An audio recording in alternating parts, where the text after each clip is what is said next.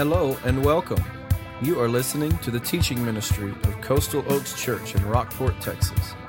It is our hope that you will be encouraged and that your desire to follow Jesus Christ will be challenged and strengthened as you listen to this podcast. For more information on location, service times, and what to expect on your next visit, go to coastaloakschurch.org. Now, grab your Bible and study along with us as you listen. You have your Bible open to 1 Corinthians chapter 4. As the pastor stepped into the pulpit that Sunday morning, he had wired all the pews with electricity. One Sunday from the pulpit he said, "All who will give $100 to finish the gym, stand up." He pushed the button. 20 people stood up. And he said, "Fine, that's excellent. Thank you. Praise the Lord. Now all who will give $500 to finish the gym, stand up." He pushed another button. 20 more jumped to their feet in excitement. Excellent. Now, all who will give $1,000, stand up. And at that, he threw the master switch and electrocuted 14 deacons. I told those guys that was coming. Stewardship. It is defined by the Holman Bible Dictionary as the responsibility to manage all the resources of life for the glory of God, acknowledging God as provider. As we continue to work through Acts chapter 2, verses 42 through 47, we come to the verse 45, where Luke wrote, in summary of the church, "They sold their possessions and property and distributed the proceeds to all as any had need." We have already looked at how they were devoted to the apostles' teaching and how we too must be devoted to the Word of God, just as our choir reminded us a few moments ago.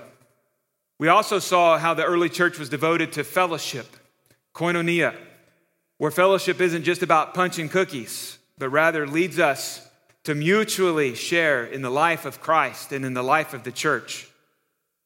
We also saw last week how the church was wired for worship. It's not just about singing, but also about prayer and the breaking of bread with one another. Today we look at this practice of stewardship, giving as any had need. I don't know if you'll remember back in February of 2014, but you might remember the event. The floor of the National Corvette Museum fell into a sinkhole, and 8 beautifully maintained, one-of-a-kind classic Corvettes fell into that massive sinkhole. A sad moment for Corvette enthusiasts. A costly reminder for certain, but also a reminder that many of us have sinkholes in our life where we've wasted the goodness of the Lord and what He has provided for us. On some level, the early church grasped what stewardship was and what the Old Testament had called them to. It wasn't about a particular percentage as much as it was about their heart. And they began to grasp the eternal significance and the eternal impact that they could have as they grew in the grace and knowledge of the Lord. Stewardship that endures recognizes that God gives out of His gracious and marvelous grace exactly what the church needs for this life so that we can make His name known to the nations. If you would please stand as I read from 1 Corinthians chapter 4, from the Apostle Paul, the servant of Christ, to the church in Corinth, as he wrote to them about being a faithful manager and steward. Paul wrote, "A person should not think of us in this way. A person should think of us in this way, as servants of Christ and managers of the mysteries of God. In this regard, it is required that managers be found faithful. Let us pray together. Heavenly Father, I thank you that you are our provider. We praise you alone for being good and the gracious creator and owner of all things. Lord, I pray that we would be reminded today and convinced of this truth, that we are called to be faithful stewards of your provision, for your purposes, for your glory. Father, what we know not, teach us. What we have not, provide us. And what we are not, make us for your glory and our good. In Jesus' name, amen. You may be seated. Thank you. One of the responses that we see to the gospel preached in Acts chapter 2 on that day of Pentecost is that the church is generous, taking on the role of being a good steward of all that God had provided for them. And in Acts chapter 2, verse 45, as I read a moment ago, we see the church engaging in commerce of some sort, selling their possessions and property, then distributing those proceeds as any had need. As any need came up, that's what they did. They didn't sell everything. They didn't go live in a commune, because just after that we see them meeting in homes. If they sold their homes, they wouldn't have homes to meet in. So it's not that kind of commune that they're gathering in. But they do sell what they have when they have it. So based on that, the fact that the early church was doing this, I want to take a few moments and share some foundational thoughts on stewardship and what that looks like for the church. A stewardship that endures. But first, to let you know that stewardship that endures begins with an enduring relationship with Jesus Christ. As Jesus comes into your life, we are called to be stewards of that very gift of the gospel. If we fail at being stewards of the gospel, we fail.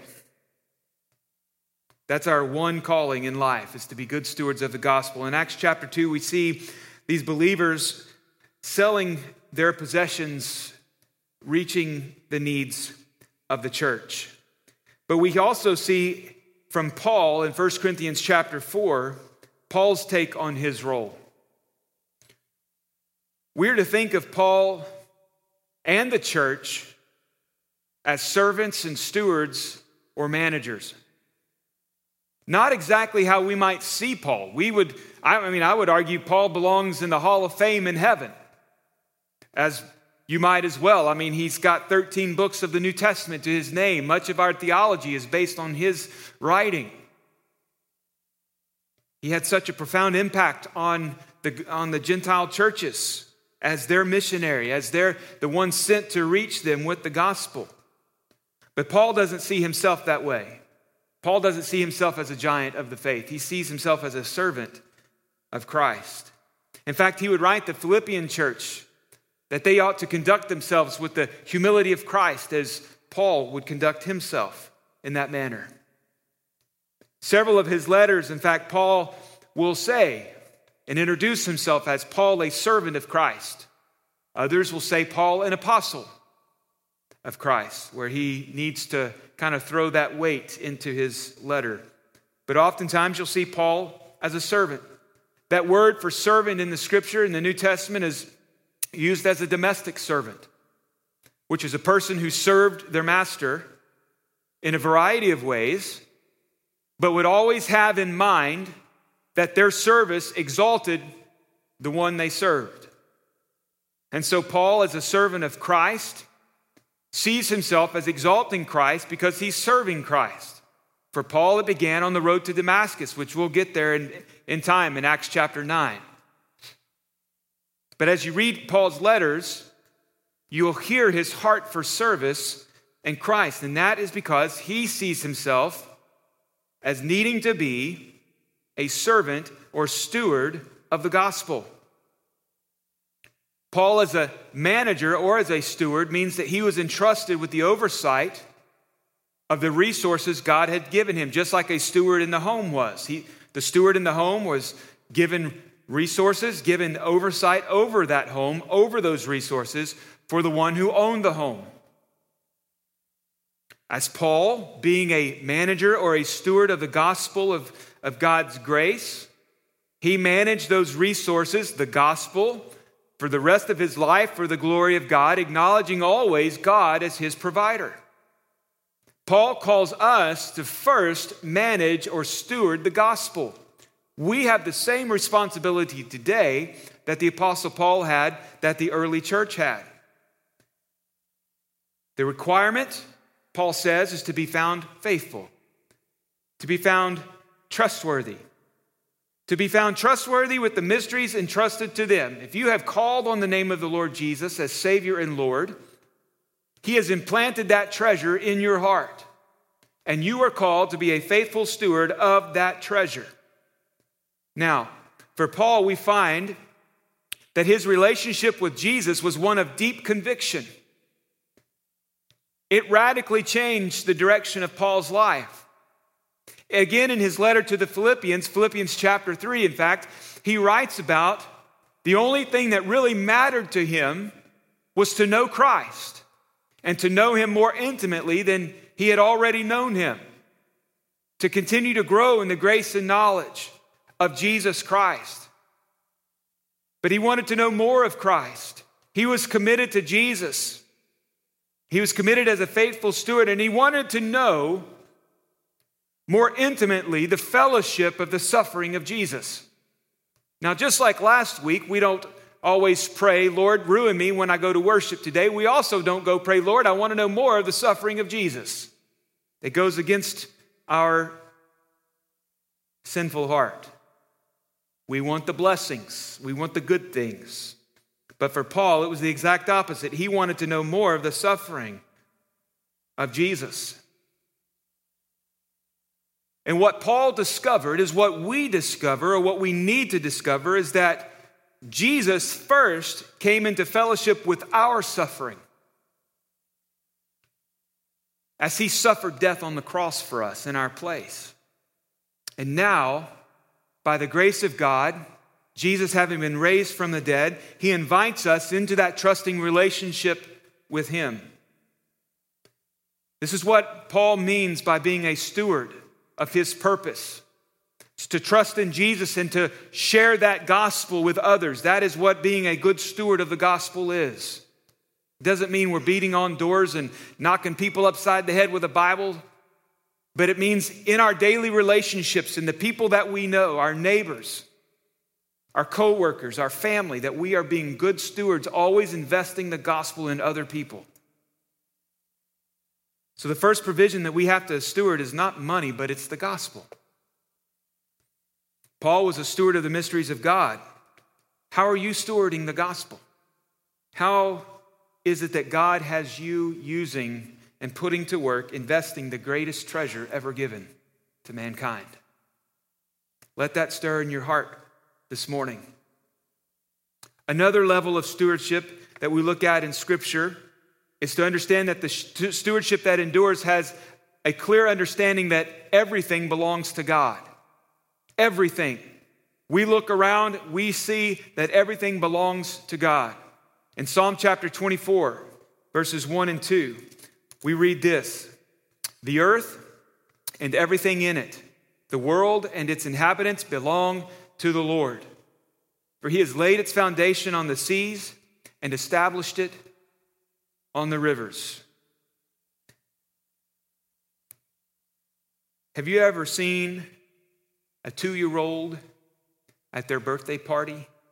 When it clicks, it's all about them. The cake, it's mine. The presents, mine. Have you ever seen a little boy who will slam his door and refuse to play with his cousins or his siblings?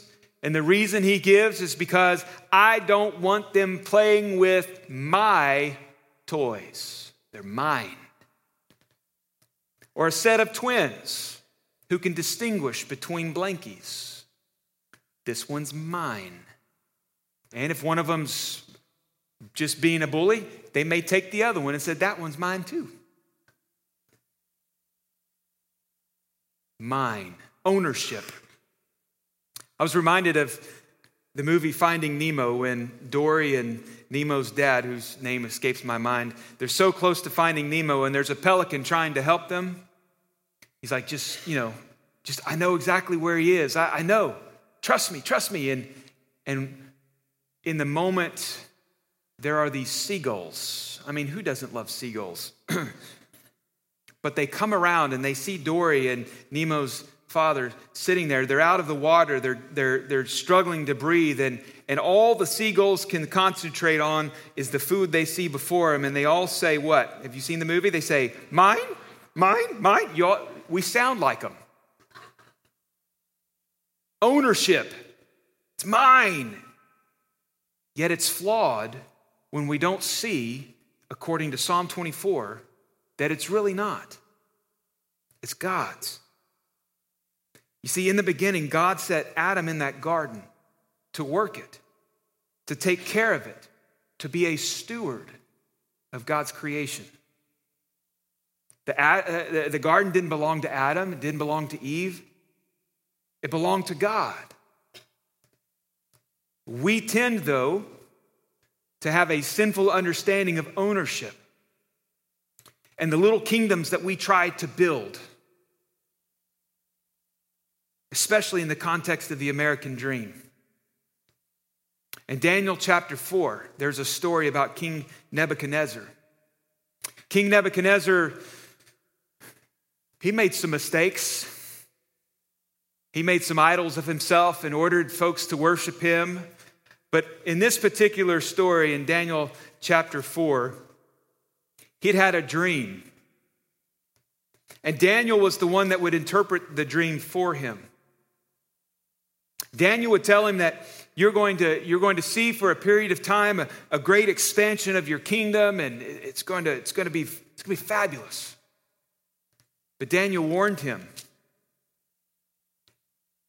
Nebuchadnezzar didn't listen to the warning.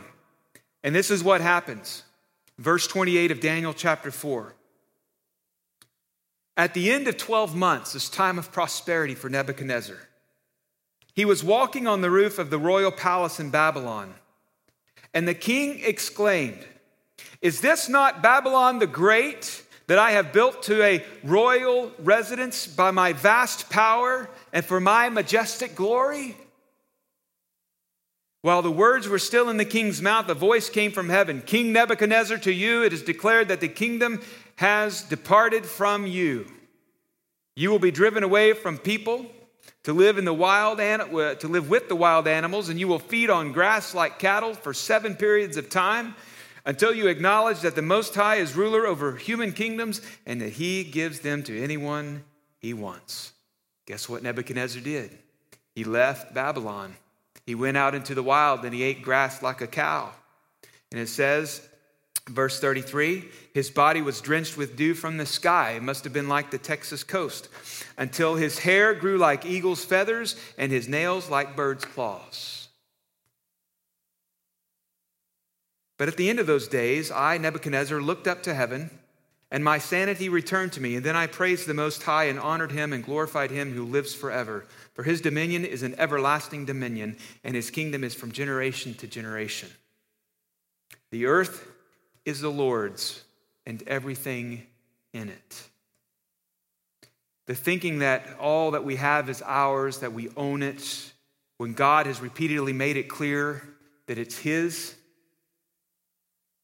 and that we are only stewards, reveals the sinful nature in us, which is why we need the gospel, which is why we need his grace and his mercy.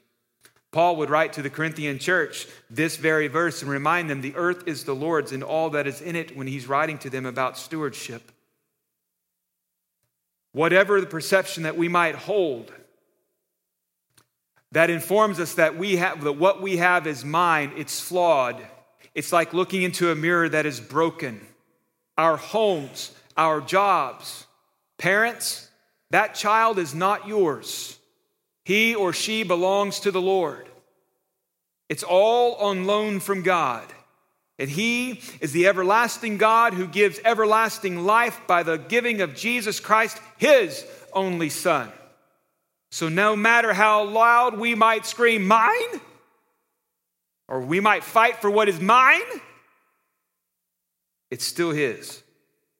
Stewardship that endures is also tested by how you manage what God has entrusted you with. When I say tested, I mean stressed, like a muscle that's being exercised. It's stressed that when you lift something heavy, it builds muscle, builds strength, it builds endurance. Jesus gave us that standard for managing or stewarding when he said this, where your treasure is, there your heart will be also. What's your treasure? What is it that you hold dear? Because that's where your heart is.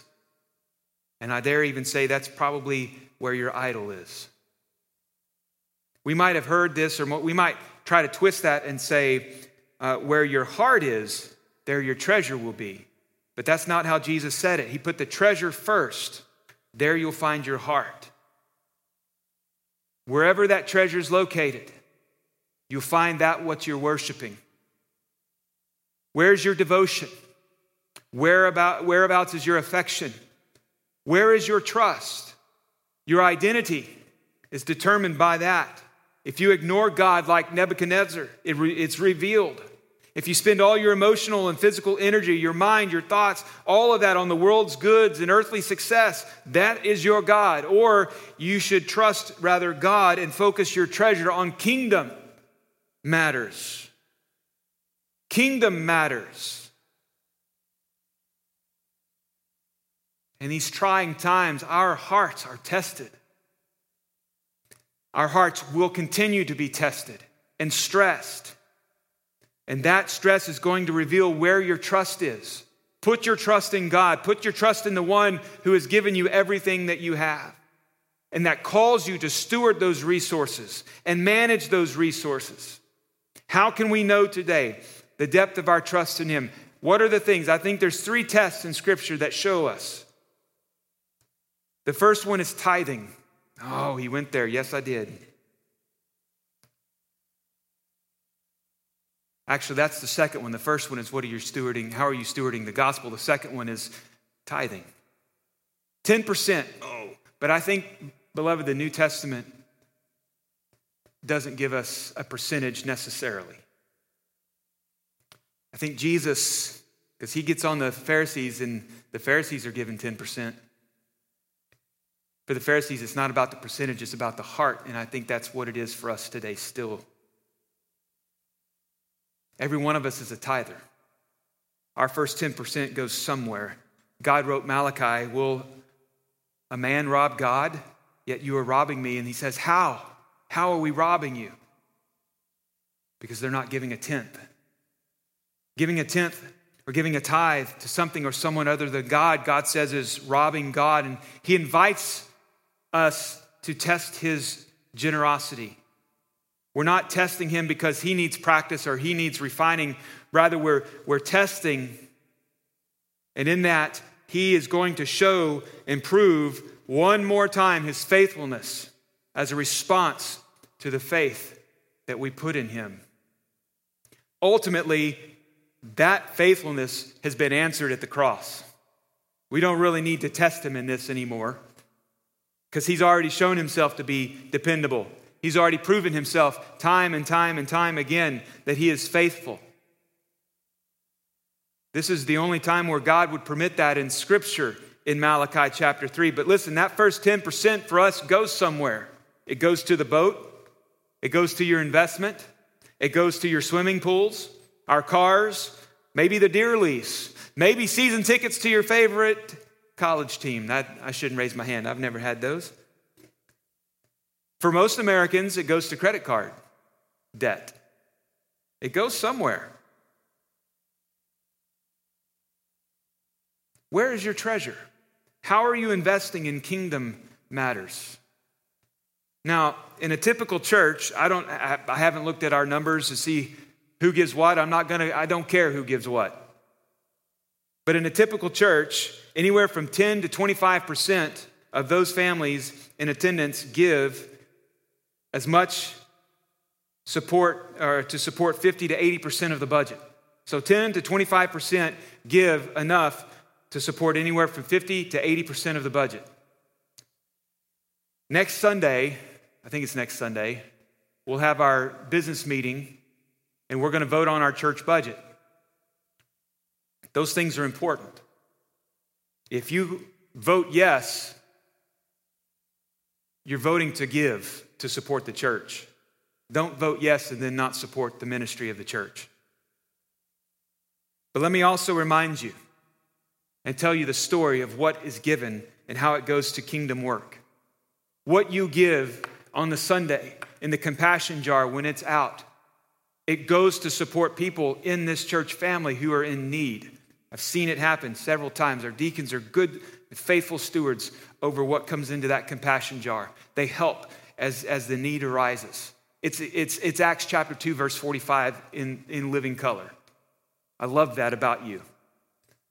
There are other ways that as you give on Sunday, our church has elected to cooperate with the Southern Baptist of Texas Convention, which means we send a percentage on to our state headquarters. And there they break that up into supporting ministries all across Texas, church planters, church revitalization, training in evangelism, training in missions, training in discipleship. They just held yesterday a statewide training called the Equip Conference.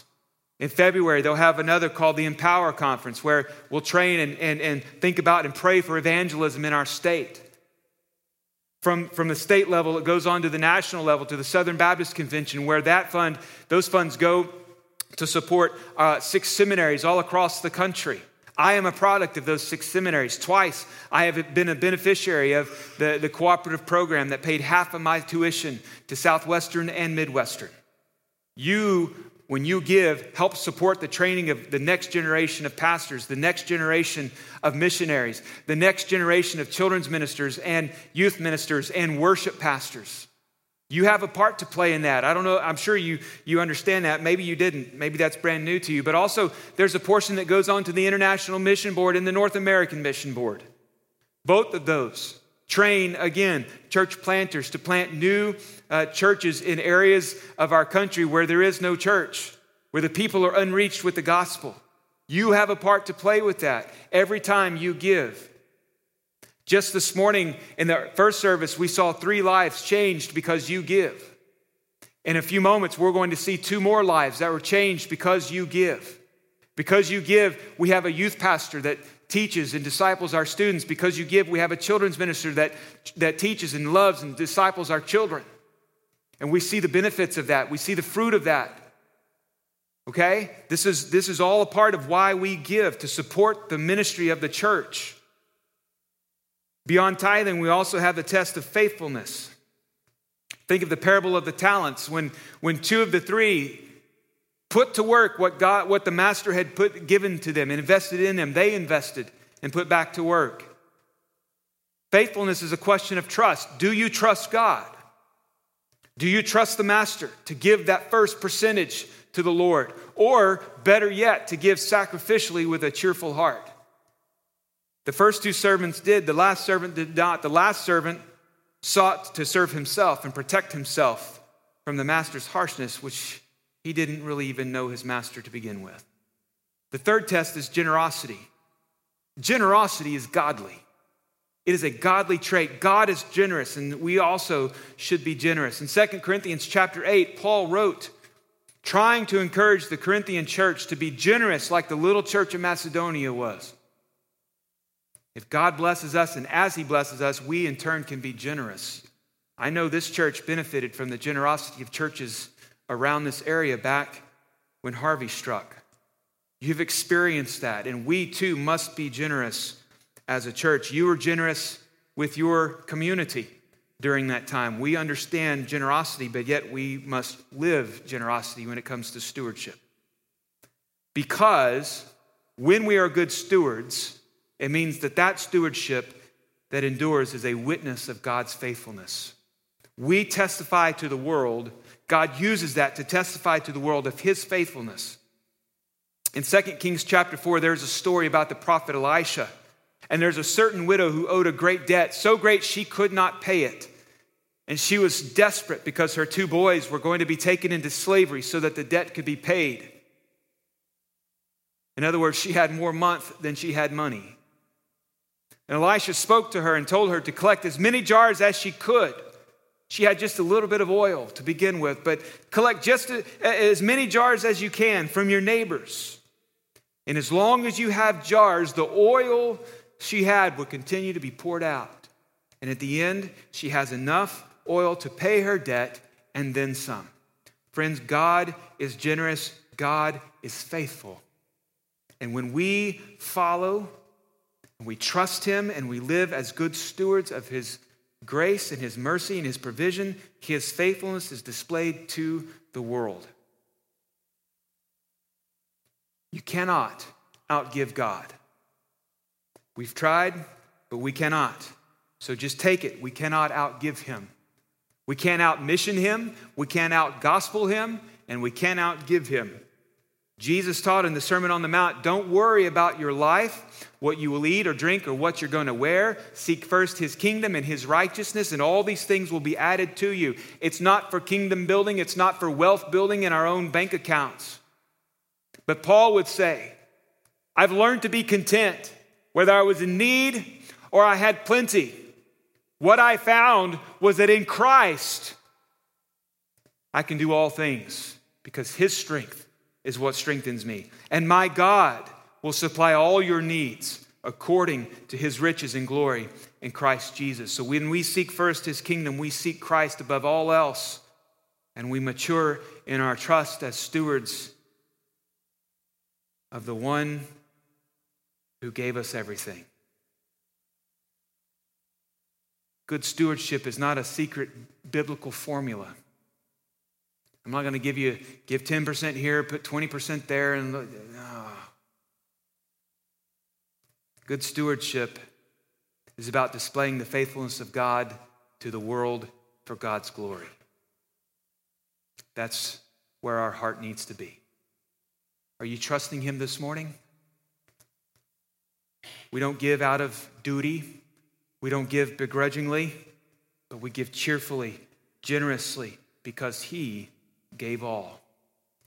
There's a name for God in the Old Testament. His name is Jehovah Jireh, our provider. We find that name in a story about Abraham. Abraham was commanded by God to sacrifice his son of promise, Isaac. Abraham knew and had come to believe God to be faithful, and he trusted God in this moment, and he took Isaac, his son, to the mountaintop, tied him to the altar, and was ready to sacrifice Isaac. And at that moment that he was ready to sacrifice his son Isaac, God called out to him and told him not to harm him. And God provided a substitute sacrifice. There in the thicket was the ram. So Abraham freed Isaac and sacrificed the ram in his place. Can I tell you that before you give and can become a good steward, you must first trust in Jesus, who is God's provision and your substitute on the cross. If you're stuck in a world thinking that all you have is yours, it's not. You can confess that sin this morning and acknowledge God as your provider by first believing in Jesus Christ, the provision for your sin.